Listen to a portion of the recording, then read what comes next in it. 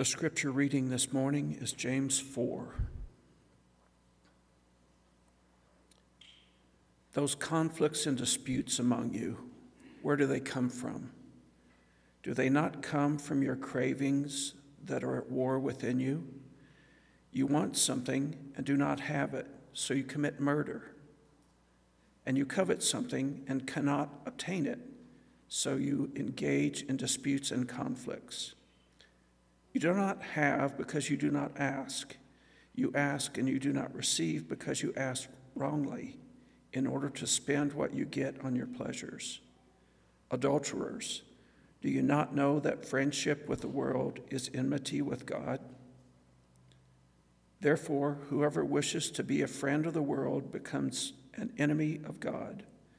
Or do you suppose that the Scripture speaks to no purpose? Does the Spirit that God caused to dwell in us desire envy?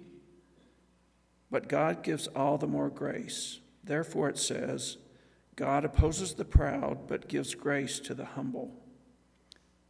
Submit yourself, therefore, to God. Resist the devil, and he will flee from you.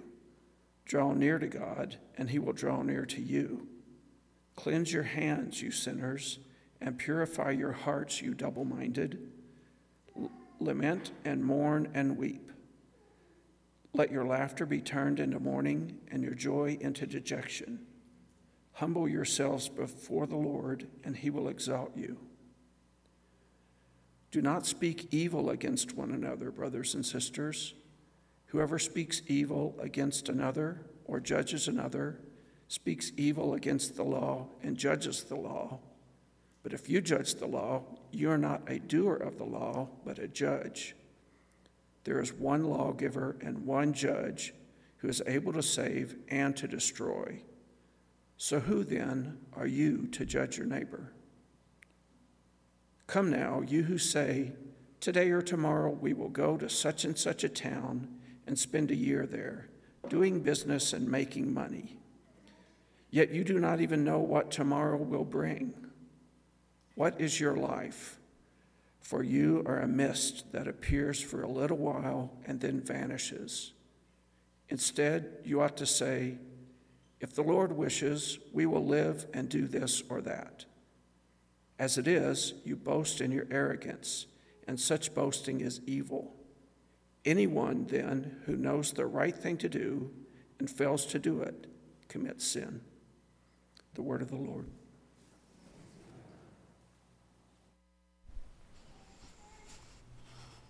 Thank you for that reading, Dawn. We are moving right along in our study of James this week. And as you probably heard, this particular text is a little bit challenging. Today we're looking at the 4th chapter, and then next week, Pastor Chris will wrap us up with chapter 5. This is a letter that was written by James, who is the brother of Jesus. And he's writing to encourage new believers to actually apply this good news that they've heard from Jesus and his disciples, no matter where they are. James is well aware that it's not enough to simply say, I have faith in Jesus Christ. We have to actually let that faith sink in so that it produces fruit in our lives. Knowing what is good is not the same as doing what is good. You have the knowing, James says, and that's important. You know who Jesus is. Now let your faith take action in your works. And it would seem, for all the intents and purposes of this letter, that this was a struggle for some folks. James has talked so far in this letter about our need to endure trials and temptations. He's talked about not showing partiality to the rich over the poor, and about taming our dangerous tongues for all the harm they might do. And now he's going to address another big issue in chapter 4. But before we dive into that, let's pray together. Gracious God, you are all things to us. You've made yourself known and shown us the way to live in your Son, Jesus Christ. Help us submit ourselves to you this morning, to be aware of your presence here with us, and to be willing to receive the grace that awaits us in your word. Thank you for James and the wisdom he's shared for the benefit of your church. And may the words of my mouth this morning and the meditations of all of our hearts be pleasing in your sight, O Lord, our rock and our Redeemer. Amen. Okay, when was the last time that you were in an argument or a conflict with someone? Do you remember this? It can be big or small, but I kind of want you to put yourself back in that place for a moment and remember what that was like. Who was the argument with? What were you arguing about? What were you thinking about or feeling as this conflict was taking place? What had you wanted to happen that may not have happened? If I had to guess, I would imagine that most of us don't have to actually think that far back to come up with an example of the last time we were in conflict with someone. Mine happened just the other day, actually.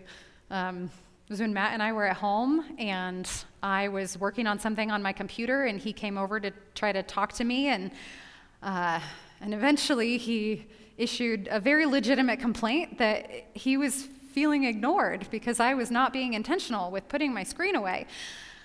But rather than hearing him out, I immediately got defensive because I thought that what I was working on was important. And he works on his computer all day, so why doesn't he give me the benefit of the doubt? It's just got so upset all of a sudden. It was very easy to just react so strongly to that. And because I did, and it was more about me than about listening to his feelings, we just escalated for a minute, and it got all blown out of proportion. And we even had to just kind of walk away for a couple minutes before we could come back and I could actually listen to the way that he was feeling rather than, having my sort of self-righteousness be in the way of listening to his feelings. And it was such a small thing, but it just blew up. And eventually we came back and I could listen and we resolved it. But it just kind of baffles me sometimes, how many of you, when you thought of this last conflict that you had this conflict with someone that was close to you, someone that you have an ongoing relationship with? And how many of you afterward thought to yourself, I knew better. I should have done this differently. Right? I find it so interesting that so many of our conflicts happen not in the big scheme of things or just with people out there, but with the people that we're close to and the people that we do life with on a day-to-day basis, even the people we love. Right? These are not the people we want to hurt or be in conflict with. But even so, despite our best intentions, we end up in this conflict. Why does that happen? Why in the moment do we let whatever that thing is erupt into something that it shouldn't have? James is seeing the same issue with the people that he's writing to.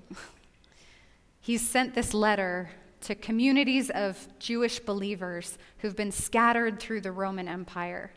And they're living right in the midst of a very volatile and polytheistic and materialistic culture. It's big and scary. They're often trying to escape persecution from the place that they once lived. They're in a new place. You would think that this would be an occasion where they would band together, that would create stronger community, right? But instead, James is having to call them out on their conflicts and disputes with the people close to them. Or we could also translate those words, they're warring and fighting. In the Greek language that he's writing in, these are military words. That's how bad it's gotten. Or maybe he's just being hyperbolic in describing their conflict because we all know how easy it is to feel like when you're in an argument, you are in the middle of battle, right? In the worst instances, on a large scale, that's what this actually becomes. Something small has that awful potential. But where is that all coming from? Think about that. What is at the heart of our conflict, of our feelings of judgment against other people, of our self-righteous anger, all these things that put us at odds with one another? This is what James is trying to address. Because again, he realizes that just because we know the good doesn't mean that we do the good. And it doesn't seem to be enough to simply say, try harder. Right? James is telling us that there's a deeper root to this problem, and he can identify what it is. He says, do they not come from your cravings that are at war within you? You want something and you don't have it, so you commit murder. You covet something and cannot obtain it, so you engage in disputes and conflicts. You don't have because you don't ask, and you don't receive because you ask wrongly in order to spend what you get on your pleasures. Adulterers. Strong language there from James. Do you not know that friendship with the world is enmity with God? Therefore, whoever wishes to be a friend of the world becomes an enemy of God. Did you hear that? Do they not come from your cravings that are at war within you? He asks. It's not just that something's wrong with the other person or with the situation or the context. It's about what's happening in here. There's conflict out there because there's conflict in here. Our selfish desires, whether or not we want to see them in that way, are getting in the way of our relationships and even our prayers. This is a problem. And it reflects a deep-seated friendship with the world that is incompatible with our friendship with God. And I realize this can sound a little heavy-handed. It can be hard to kind of wrestle with, right? We might even think, who are you, James, to judge my inner desires? I don't think that James is writing here to try to judge or to shame anyone. In fact, in a few verses, he says, it's not our right to judge at all. But he is asking us very urgently to take a deep and honest inside look at ourselves so that we can learn to reconcile what is actually the root of the conflict. It's not an easy thing to do. But there are two helpful frameworks that I want to give us this morning that I think can help us understand what James is trying to get at in this text on a deeper level. And one of these comes from the 4th century bishop, St. Augustine, and the other framework comes from a current author and theologian named Walter Brueggemann. And so let's start with Augustine. When Augustine talks about the source of sin and conflict in life, he identifies it as a problem of disordered loves. James would call these the cravings that are at war within us. So Augustine tells us that all things were created to be worthy of love, right? If we walk back to the creation story in Genesis, we can see that God continues creating. He creates everything that exists, and he keeps saying, it is good, it is good, it is good. And then he creates humans, and at the end of creation, he says, it is very good. So all things that God created in this world, including our relationships, our stuff, these things that we have, our livelihoods, even the things that we want out of life, they were all created for us to love. It was all meant to be a gift. The problem is that we love some things more than others. It's not that the things that we truly love and desire are evil in and of themselves, but that we love them in the wrong order. Does this make sense? That's when they can become harmful, when we get them out of order, because we were made to love God above all else, for that to be our perfect and dependent relationship. And then out of that love, we will love others and ourselves and all the things that God created in the right way. He teaches us how to love everything else. But without that proper order, things will fall apart. And they did, right? We can see this in the story of Adam and Eve in the garden. that humanity fell from that perfect relationship with their good creation precisely because we went ahead and put our own judgments and desires above God's will for us. What we loved fell out of order, and the rest of creation fell with it. That's the trap that we're stuck in, Augustine says. A world of disordered love where we have forgotten how to put God first. I mean, our culture even today tells us that our highest virtues are freedom and independence, right? That our self-fulfillment, what we want, what we have, what we make of ourselves, that's the most important thing. So we've been taught in this stew of cultural conditioning and social messages that we are supposed to take care of our needs before others. And now I want to say this again. There's nothing wrong with taking care of ourselves and of wanting the pleasure of experiencing good things in life. That is what we were created for. James has just said in chapter 1 that every generous act of giving with every perfect gift is from above, coming down from the Father of lights. It is all God's gift to us. But when we think we know or have the right to have those good gifts over and above God's will or the needs of the people around us, then we're out of order. That's when the conflict starts. Augustine puts it like this. He writes, "Sin is committed for the sake of all of these things, when in consequence of an immoderate urge toward those things which are at the bottom end of the scale of good, we abandon the higher and supreme goods. That is you, Lord God, and your truth and your law. These inferior goods have their delights, but not comparable to my God who has made them all. It is in him that the just person takes delight. He is the joy of those who are true of heart." God is our joy. And a right relationship with God puts us in right relationship with everything else, including others and ourselves. We don't even know what's best for us, right?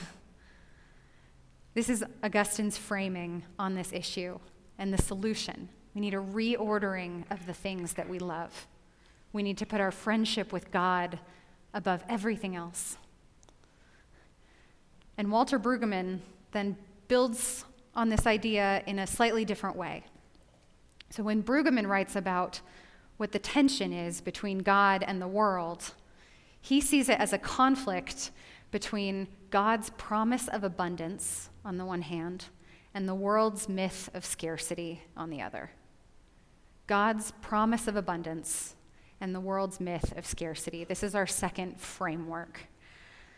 He says that God has shown us time and time again in Scripture that he wants to give his goodness to us in full and abundantly, that it will never run out, but that we listen to the voice of a broken world in our ear that tells us there's not enough to go around. Does that sound familiar? That's the lie that the devil perpetuates, the one that James says that we need to flee from. It's the lie that says that what we can see and have in this life is the most important thing there is, and supplies are limited. So we better look out for ourselves and take what's ours at any cost. You are the one who knows what's best for you, and therefore you should have it. Here's how Brueggemann puts it. He says, "We who are now the richest nation are today's main coveters. We never feel that we have enough. We have to have more and more, and this insatiable desire destroys us.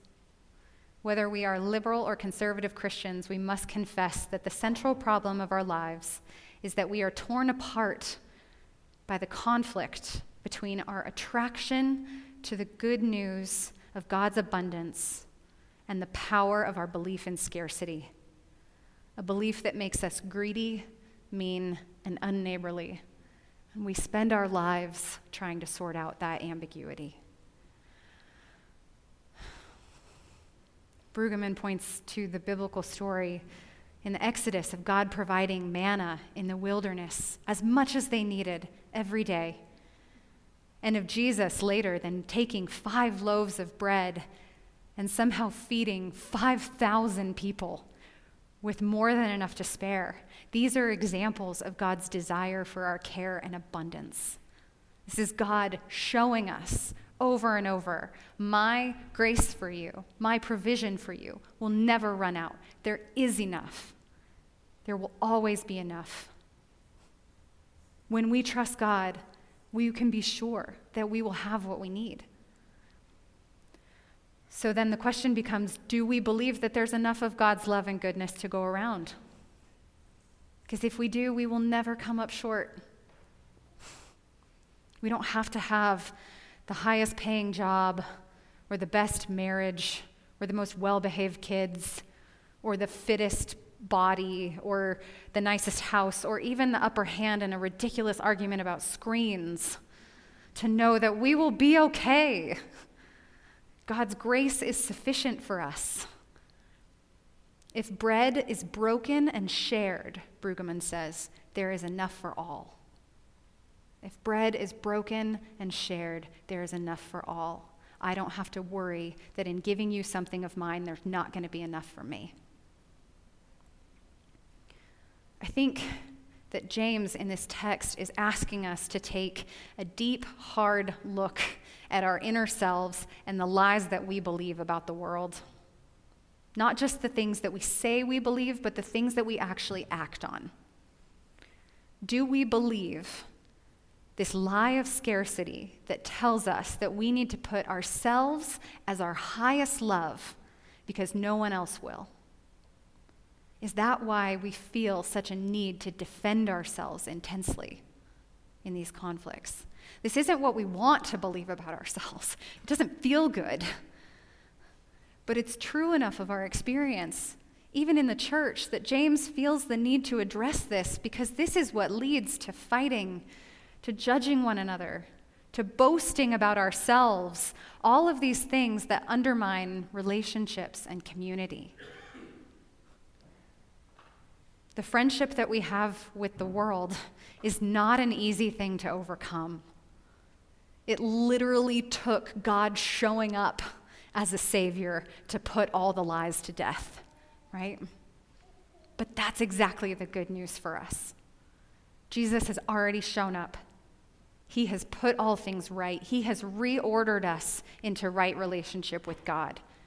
His abundance and his self-giving life overcame death. What more did we have to be scared of? That is our gift. So what do we need to do to accept that and to live into it? Humble yourselves, James says. Draw near to God, and he will draw near to you. How do we know that? Because he's already done it. God has already drawn near. Jesus said, I came that they might have life and have it abundantly. God doesn't want to take away all the things that we love in the world. He's given them all to us. But we need to have them in the right order because on our own we will make a mess of it. This is why James pleads with us to submit to God. When he says, cleanse your hands, you sinners, and purify your hearts, you double-minded, lament and mourn and weep. That is our call to repentance, to recognition that things are not right. Not because God wants us to then be dejected. We are already dejected. I don't know about you, but when I get into arguments, I am just in the pits. Like, that is not where I want to be. But somehow, of my own volition, that's where I get myself. What we fear the most is what we end up doing to ourselves. But God wants to exalt us. I mean, did you hear that in the text? Humble yourselves before the Lord, and he will exalt you. God wants us to give it all up to him, so that he can give it all back in the right order. So what does that look like in real life terms, in the day-to-day? I think it looks like listening to the other person and apologizing when we're in an argument because our dignity is not being threatened by them. It is already held securely in Christ. It looks like celebrating when something good happens to someone else rather than judging them or being envious of them, because we know that God is just as capable of providing for our needs. It looks like having our hopes and dreams for what we want our future to look like, but holding those loosely, because God just might have something better for you, even if it costs you. At the end of the day, I think it looks like spending time with God as you would with your best friend, treating him as our best friend in order to keep all of the rest of our lives rightly aligned. Draw near to God, and you will find him, and in him you will have abundant life. That is our promise. I want to close us with a prayer written by a man named Ted Loder, so please pray with me. O Eternal One, it would be easier for me to pray if I were clear and of a single mind and pure heart, if I could be done hiding from myself and from you, even in my prayers. But I am who I am, mixture of motives and excuses, blur of memories, quiver of hopes, knot of fear, tangle of confusion, and restless with love for love. Come find me, Lord. Be with me exactly as I am. Help me find me, Lord. Help me accept what I am so I can begin to be yours. Amen.